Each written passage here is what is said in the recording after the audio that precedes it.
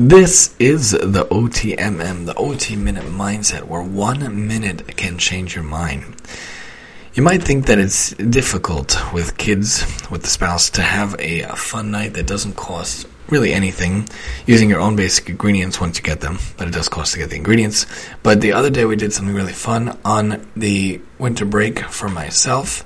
The kids have a different winter break. The wife has a different winter break because they're in private school. So the other day we took out the stars machine. I talked about this last year, the under stars machine.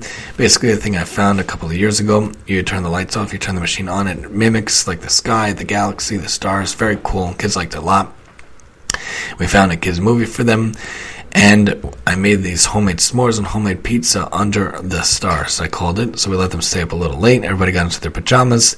Really a wonderful, wonderful experience for all. And we didn't have to pay anything for the pizza or the s'mores once we got the ingredients because I did it myself. Simple way, fun way, nice way for the kids to enjoy, for the wife to enjoy watching a family movie. The fireplace was going, the electric fireplace we got a little while back.